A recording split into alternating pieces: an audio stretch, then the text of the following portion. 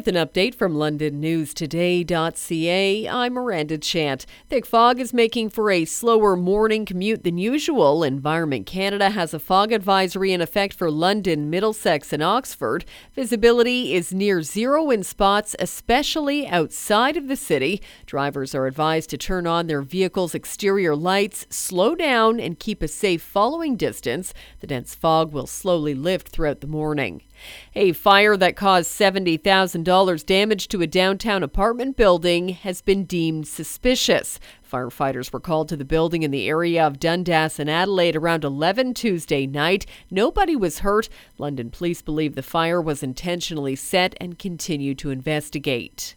A very toxic supply of fentanyl is believed to be behind a rise in near-fatal overdoses in Oxford. Southwestern Public Health issued a warning yesterday about the incredibly potent opioid. The health unit says over the last week there have been multiple overdoses that have required as many as 8 doses of naloxone to reverse. The fentanyl in question comes in a variety of colors, including blue and beige.